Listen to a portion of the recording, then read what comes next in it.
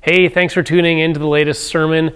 We pray that it challenges you, blesses you, and ultimately that it would stir your heart's affection for Jesus.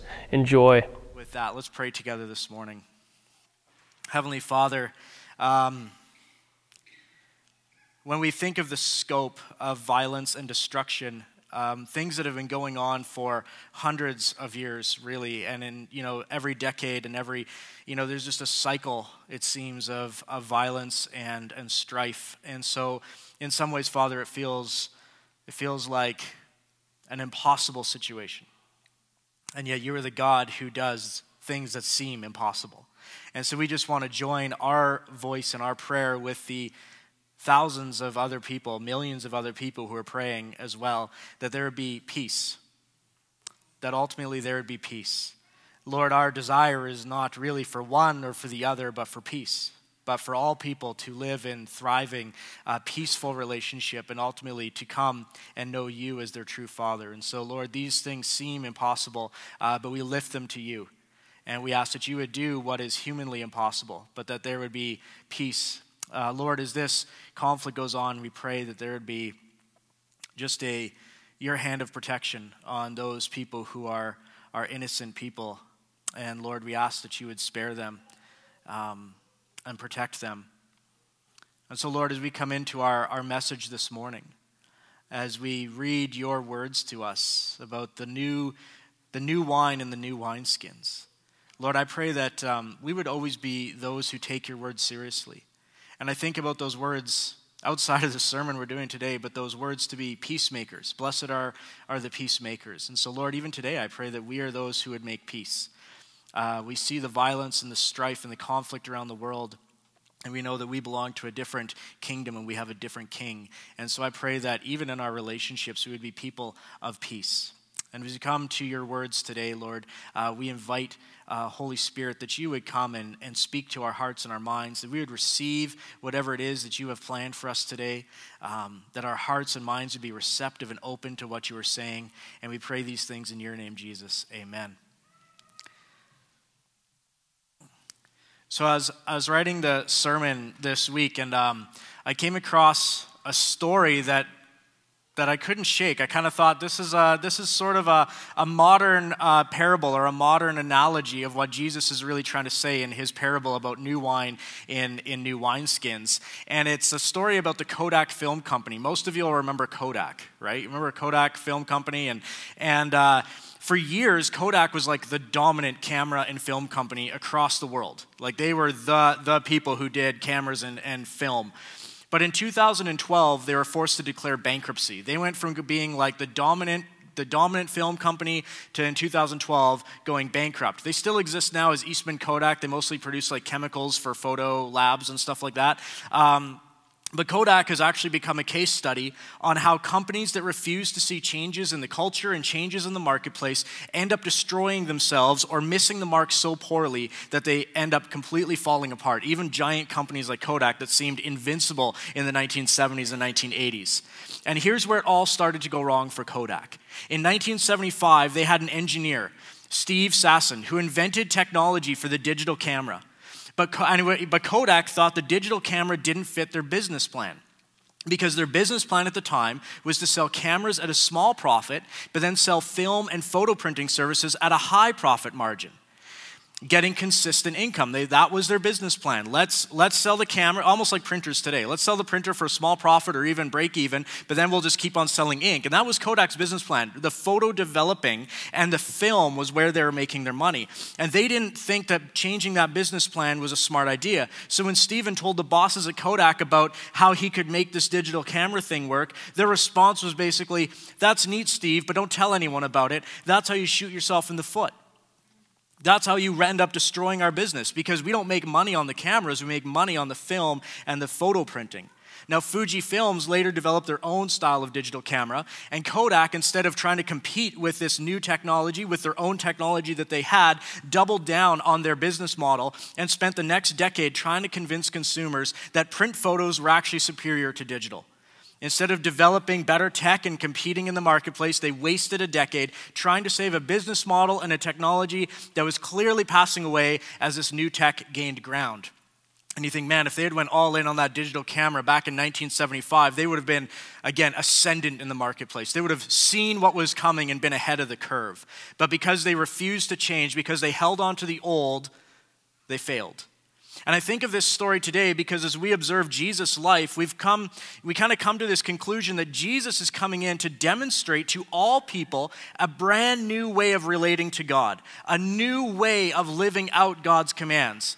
And what Jesus is doing, he's breaking down the old business model, if you want to, but he's breaking down the old way of living, the old man-made kind of burdensome religion, and he's bringing in this new covenant that we read in Scripture would actually replace the old. And so most of the Pharisees, like the Kodak camera company, they refuse to see what Jesus is doing. That doesn't fit the model of what they want to do. And so most of them double down, challenging Jesus at every turn as Jesus continues to bring people into the new work that God was doing. Every time Jesus is doing something that is new, the Pharisees challenge it. And so we can just look at a couple of the ways that Jesus challenged the religious system of the day. Remember how I said we were going to do like my favorite parable and miracle stories? I've noticed a trend in my favorite parable and miracle stories. They're always when Jesus is pushing the Pharisees' buttons. I have this like bent towards the person who's like kind of going out of his way to challenge the status quo. And so just a couple of these, we saw last week that Jesus used the ceremonial hand-washing jars to turn water into wine. And this was a sign of the changing times because it was the custom to do that ceremonial hand-washing ritual that really the Pharisees had, again, elaborated on and created all sorts of weird rules about. If you weren't here last week, I talked about how the Pharisees had taken this hand-washing idea and just, again, kind of went bananas with it, like they did with Sabbath law. They were like, you can only wash your hands, so that you have to dip them in a certain way, you have to hold them a certain way, you have to make sure the water doesn't drip back into the jar, otherwise you contaminated the jar, you have to do it twice, once isn't enough. And it was this really intense process, this system of rules about how to properly wash your hands. And by using those ceremonial jars to turn water into wine, Jesus is telling his followers and the religious leaders, the times are changing. Something new is coming. And if you want more elaboration on that, you can listen to last week's sermon if you weren't here. But from that point on, and this is the really interesting point, ever since Jesus turned the water into wine with those ceremonial jars, Jesus' disciples never do the ceremonial hand washing that every single Jewish person did. The Pharisees are very quick to point this out because they're always looking for what can we, nail Jesus on for doing it wrong. And in Matthew 15, they talk about this. When some Pharisees and teachers of the law came to Jesus from Jerusalem, they asked, "Why do your disciples break the tradition of the elders? They don't wash their hands before they eat." And this is a continuous thing that the Pharisees challenged Jesus on. Why don't you do the ceremonial hand washing? Everyone else does it. So that's one of the things. But there's other places that Jesus challenges this, and he foreshadows the coming of the new covenant. One of those things is his insistence on healing people on the Sabbath. It is so interesting to me that Jesus seems to insist on healing people on the Sabbath. You think of the man who was lame or the man who was blind, and he's been like that for years. Jesus doesn't have to do it on the Sabbath. He could come back the next day, or he could have done it the day before. But and we're going to find this out, I'm going to preach on this. The sermon is going to be called Now I See. It's about the blind man being healed. And there are multiple things Jesus does that just poke the Sabbath law. Not the God's law, but the Pharisees' man-made law. He just does certain things that you are not supposed to do on the Sabbath. So there's that. He heals on the Sabbath very consistently. He also challenges the Pharisees about what is clean and what is unclean. In Luke, we have this story about a leper coming to Jesus to be healed. And lepers are considered unclean, right? You're not supposed to touch anything that is unclean. And the reason lepers are kind of cast out of the community is because they're unclean. And it's amazing to me how Jesus heals this leper. He touches him. That is not done. And we know that Jesus doesn't have to touch people. When the centurion comes to him and says, "My servant is sick," and he demonstrates great faith, the servant is healed, and Jesus is miles away. Jesus does not have to touch people to heal them, but he chooses to touch the leper, the one who is unclean, made clean by Jesus. And so Jesus kind of consistently is breaking some of these man-made laws, but also sometimes just doing things to show us that the new covenant is coming. There's a new way coming. And so in our text today, Jesus has a conversation with the Pharisees because he breaks two more kind of religious norms in his foreshadowing of the new covenant that is to come. First, we see that Jesus is eating with tax collectors and other notorious sinners. And I just think, just pause for a moment. Tax collectors are seen as so terrible that they're not even considered notorious sinners. They're like, not only does he eat with notorious sinners, he's with tax collectors, and that's even worse. Right? So like that's a big deal. Like imagine being a tax collector. You're a hated individual. But these people are considered to be unclean spiritually, and yet Jesus, the rabbi, shares a table with them. That is a shocking thing for a rabbi to do. And secondly, the Pharisees also note that Jesus and his disciples do not practice the fasting rituals like all the other religious leaders. Most rabbis and religious leaders made a show of fasting and did fasting often, at least weekly. But Jesus fasted only as he began his ministry. And once his ministry began, he didn't fast. And his disciples didn't fast. And the religious leaders, the Pharisees, question all of these things. So we pick up in Luke chapter 5, and we're not in the parable yet, but I want you to know the backstory to this parable. Jesus has just called Levi, also known as Matthew, to come and follow him, and Levi is a tax collector. So Levi has a dinner party before he leaves everything to follow Jesus, and the only people that Levi can invite to his party are people who are considered unclean, because he himself is considered unclean. So nobody's going to come to his table except for other sinners and people who are considered unclean. And so here's the story. We pick up in Luke chapter 5, verse 30. The Pharisees and teachers of the law who belonged to their sect complained bitterly to his disciples, "Why do you eat and drink with tax collectors and sinners?" Jesus answered them, "Healthy people do not need a doctor, but the sick do. I have not come to call the righteous, but sinners to repent." So the Pharisees' religious tradition prevented them from associating with these types of people.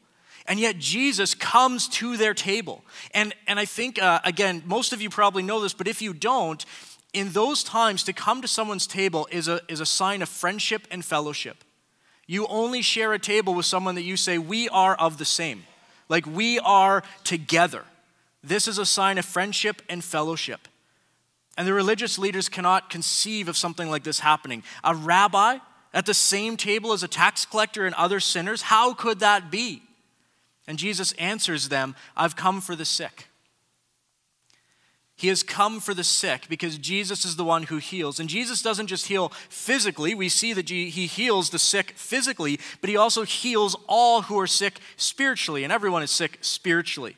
And Jesus is the one who heals. Jesus' mission statement, if we were to summarize the mission statement of Jesus, it's to call sinners to repentance, because that is ultimately how they find spiritual healing. The Pharisees were so concerned with ceremonial cleanliness. Do you do all the rituals properly? And Jesus cared much more about the heart. And he talks about that with the Pharisees in another place. You Pharisees, so careful to clean the outside of the cup and the dish. What about the heart that is dirty and filthy on the inside? David Flowers writes this. He says, "We see here that a new age is breaking in and forgiveness is at its heart. The new age is about inclusion, not exclusion. Inner cleanliness came from relationship with God and from forgiveness, not from external practices. Jesus is inviting all of us to be part of his kingdom mission. The selfish, the greedy, the bitter, the worried, the anxious, the ill, the depressed, anyone usually on the outside of what is acceptable is now invited in because there is forgiveness and new life. This is a message of hope." N.T. Wright explains it like this, and I love how he puts it.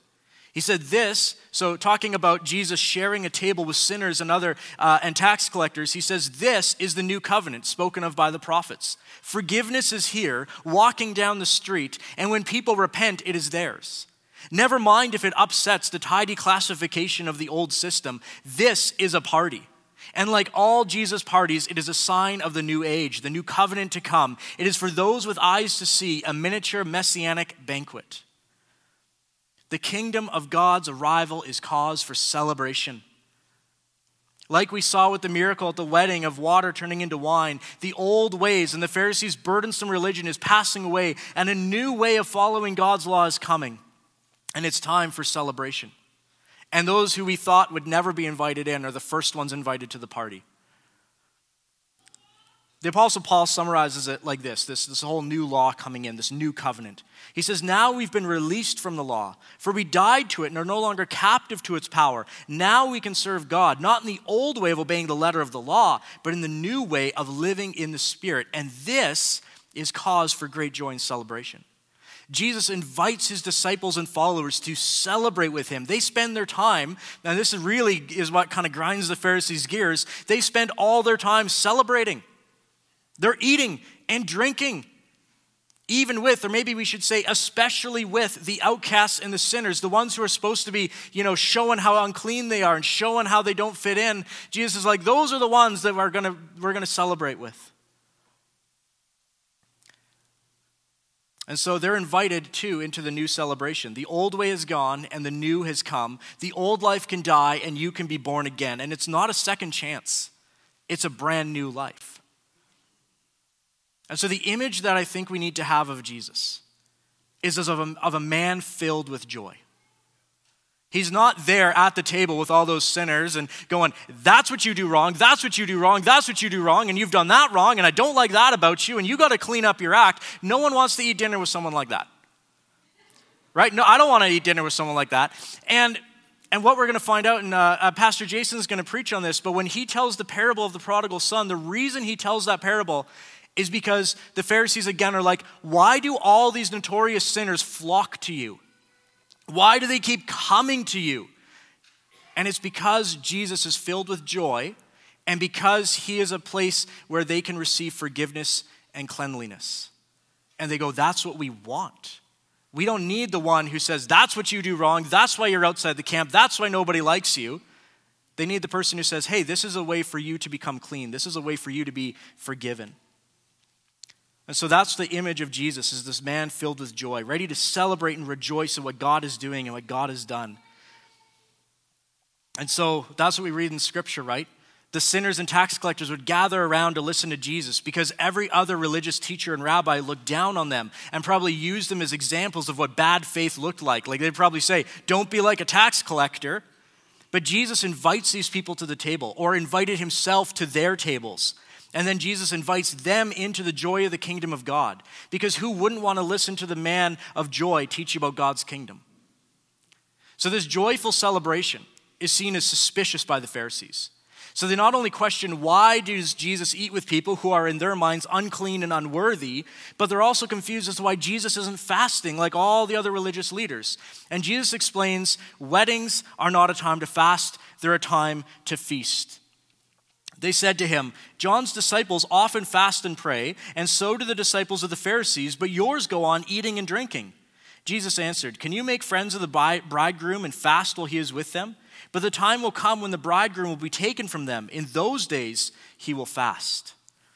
So a wedding is not just a good time to have a party. A wedding is actually celebrating something new, something that's never been seen before.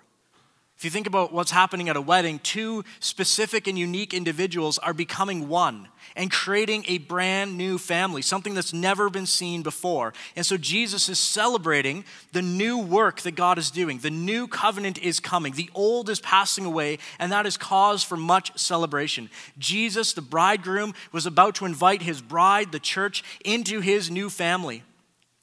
However, the old way of life, the old covenant wasn't going to be part of this new family. You can't mix and match the old with the new. It's a brand new thing. In fact, part of the new covenant was the creation of a new family. God's family was going to extend and expand to include all the people of the world. The non-Jews were now going to be able to become part of God's family. They would be his children just as Israel was God's children. Paul explains this new family life and this new family in the new covenant in Ephesians 2. He says, Christ himself has brought peace to us. He united the Jews and the Gentiles into one people when in his own body on the cross, he broke down the wall of hostility that separated us. And how did he do this? He did this by ending the system of the law with its commandments and regulations. He made peace between Jews and Gentiles by creating in himself one new people from the two groups. Together as one body, Christ reconciled both groups to God by means of his death on the cross, and our hostility toward each other was put to death. He brought this good news of peace to you Gentiles who are far away from him, and peace to the Jews who are near. Now all of us can come to the Father through the same Holy Spirit because of what Christ has done for us. So what unites the Jews and the Gentiles into one people? There's two things. Paul says the ending of the system of the law is what allows it, and also the ability for all people to come to the Father through the Holy Spirit because of what Christ has done. But this new family, Paul insists upon this. He says this new family could not have existed if the old system of law was in place. This new covenant just wasn't going to fit into the old. It wasn't a matter of mixing new with old, because you can't do that. The old is gone, the new has come. And so Jesus, now still responding to this question of why do you not fast, why do you eat with the known sinners, tells them this parable. He told them this parable. No one tears a piece out of a new garment to patch an old one. Otherwise they'll have torn the new garment, and the patch from the new will not match the old. And no one pours a new wine into old wineskins. Otherwise this new wine will burst the skins, the wine will run out, and the wineskins will be ruined. No, new wine must be poured into new wineskins, and no one after drinking old wine wants the new, for they say the old is better. So, unpacking this parable as best as we can, the new will replace the old. And someday that new wine will mature and age and become better. But if you cannot see that the new will eventually become better, you will always long for the old. And in fact, that's actually what you see in the early church with those early believers in Jesus who were Jewish, who also believed that Jesus was the Messiah. But what we consistently find is that many of them were looking back to the old and longing for the old. And they were trying to mix and match the new life in Christ with the old way of the law. And that this actually causes so much tension, right? As the Gentiles are coming to faith, and there's some of the Jewish people being like, well, you can't just come to faith in Jesus. You also have to do all the laws of Moses. And it's causing all this tension. And so I just kind of want to go through this. This is a bit more of a teaching sermon. We're going to talk about how the new covenant comes in. And you have to be under the new covenant. You can't put yourself under the old. But so these Jewish believers were often looking back at the old covenant. And in response to this, the author of Hebrews explains at length the superiority of the new covenant to the old. We're picking up in Hebrews 8. The author says, if the first covenant had been faultless, there would have been no need for a second covenant to replace it. When God speaks of a new covenant, it means he's made the first one obsolete. It is now out of date and will soon disappear. And he continues in chapter 9. Under the old system, the blood of goats and bulls and the ashes of a heifer could cleanse people's bodies from ceremonial impurity. But just think how much more the blood of Christ will purify our consciences from sinful deeds so that we can worship the living God. For by the power of the eternal Spirit, Christ offered himself to God as a perfect sacrifice for our sins. That is why he, Jesus, is the one who mediates a new covenant between God and people, so that all who are called can receive the eternal inheritance God promised them. For Christ died to set them free from the penalty of the sins they had committed under the first covenant. And then he says this, Hebrews 10, the old system under the law of Moses was only a shadow, a dim preview of the good things to come, not the good things themselves. And so it really doesn't get a lot clearer than these words. The old is gone, the new has come, and we must fully embrace the new. We can't look back at the old. And that's what Jesus is telling us in this parable. You can't mix the old and the new. And so often that's even still what Christians try and do. We try and cling on to some of these old principles and we forsake the new principle, which is living out God's law by the power of the Spirit, not by the letter of the law. And Jesus is saying, you can't do this. You can't put new material on the old, for the new will rip the old apart. And so this is what's happening in the early church. Some of those Jewish believers trying to mix the covenants. Let's take some of the old, mix with some of the new, and really what's happening is it's ripping the church apart. And so some of them are trying to convince the Gentiles that they had to practice all the ceremonial laws of Moses as well as believe in Jesus. And the Apostle Paul is like, that's never going to work. And so he writes to a church that's consumed with confusion about this old covenant and the system of the laws and how that works with the new covenant. And he writes these words to the church in Galatia. He says, I am a sinner if I rebuild the old system of the law that I already tore down. For when I tried to keep the law, it condemned me. So I died to the law. I stopped trying to meet its requirements so that I might live for God. My old self has been crucified with Christ. It is no longer I who live, but Christ who lives in me. And this verse in its full context, so often we just take that last part. It's no longer I who live, but Christ who lives in me. Amen. Totally. But really what he's saying is the reason that's true is because I died to the law so that I could live in Christ. He says, so I live in this earthly body by trusting in the Son of God who loved me and gave himself for me. I do not treat the grace of God as meaningless. For if keeping the law could make us right with God, then there was no need for Christ to die. And the temptation, I think, is always to go back to the old covenant law of God, And the reason we want to go back there is because we do know the law was good. In all of this talk about the new covenant and the new law, we can never forget that the law of God was good. It was a good law. The problem was not with the law, the problem was with us. We couldn't keep the law. So God, in his graciousness, brought in a new covenant. The law is good, but we cannot keep the law. And so the law was our guardian, but the law could not save. And so Paul laments this constant desire to go back to the law that the church in Galatia seems to be wrestling with. And he writes these words, "O foolish Galatians, who cast an evil spell on you? For the meaning of Christ's death was made clear to you, as if you'd seen a picture of his death on the cross. Let me ask you this question. Did you receive the Holy Spirit by obeying the law of Moses? Of course not. You received the Spirit because you believed the message you heard about Christ. How foolish can you be? After starting your new lives in the Spirit, why are you now trying to become perfect by your own human effort? I ask you again, does God give you the Holy Spirit and work miracles among you because you obey the law? Of course not. It is because you believe the message you heard about Christ." And then he just continues.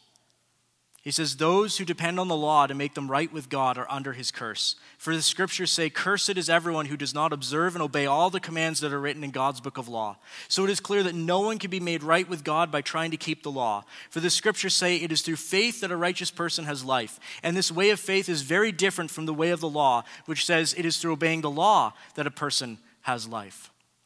And so you can actually sense Paul's urgency in these words. "O foolish Galatians, who has put an evil spell on you? Do not place yourself under the law, because if you do that, you place yourself under the curse of the law." And in Galatians 5:4, Paul says, if you're trying to make yourselves right with God by keeping the law, you've been cut off from Christ. You've fallen away from God's grace. And so I think this is just the consistent warning for those of us who are religious, who really like to know our box of religion, and this is how it looks.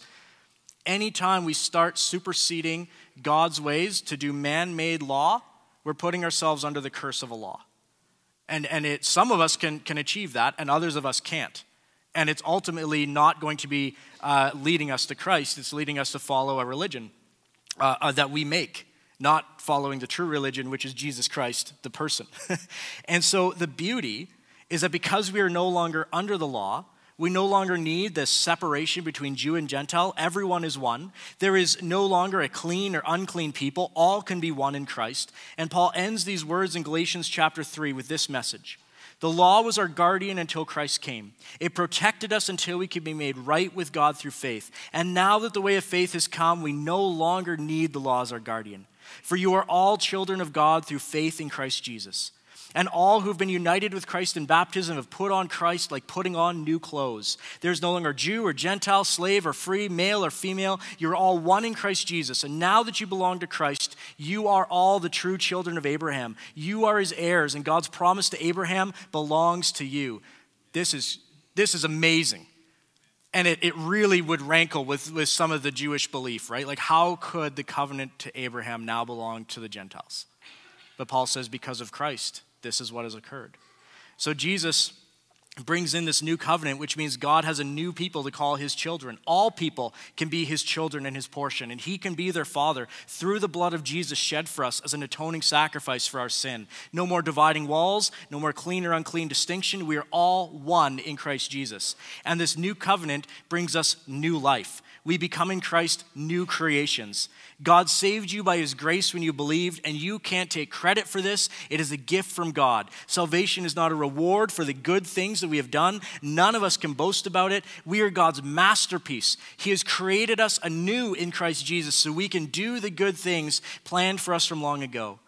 And so let me end with this. How do we enter this new covenant, this new family? We have to be born again. We have to receive new life.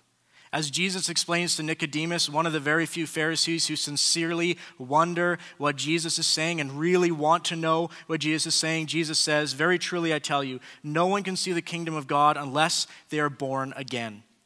Well, how can someone be born when they're old? Nicodemus asked. Surely they cannot enter a second time into their mother's womb to be born.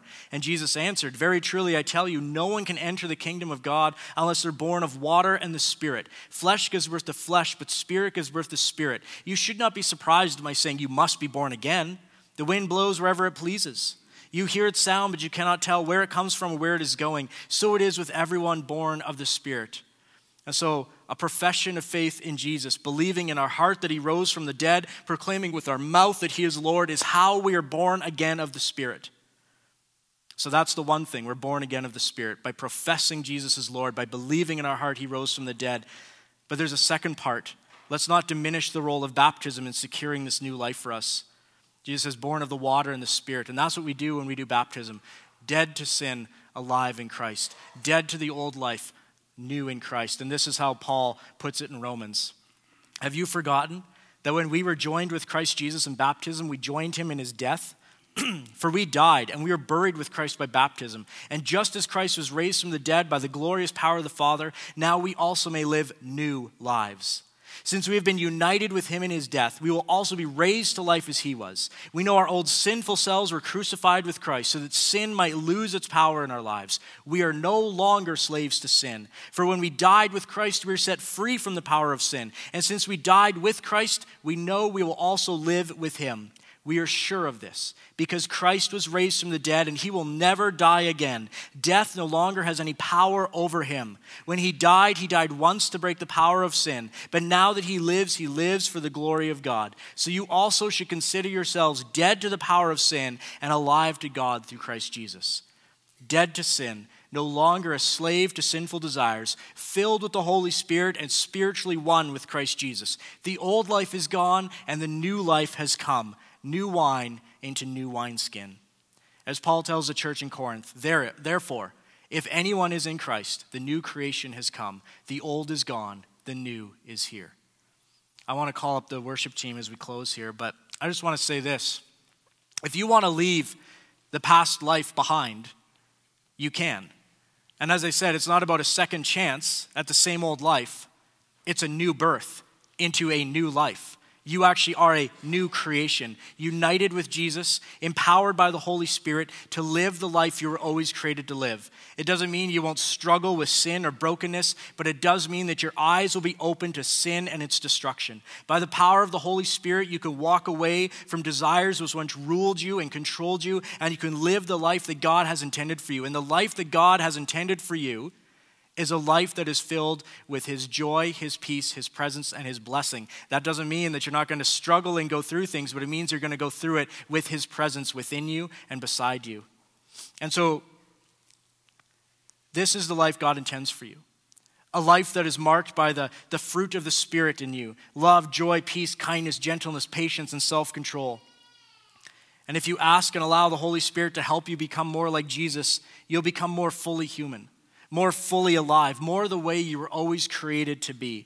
And so if this is something you've never done, if you've never been born again of the water and the Spirit, I can invite you today that if you want to leave the old life behind and be born again into God's family, you can come and talk to me or one of the pastoral staff or someone who's up front praying, and you can talk to us about that, and we'd love to talk with you about that. And I also want to just tell you, maybe you've made a profession of faith, but you've never been baptized. November 19th is our baptism Sunday. So if you've never been baptized, but you're feeling that pull to be baptized, you go, this is what I need. I need to be born of the water and the Spirit. Come and talk to me or fill out you can register online and I'll contact you and we'll make sure that you get baptized November 19th. Let me pray for you and then we'll worship together. Father, thank you for your word to us.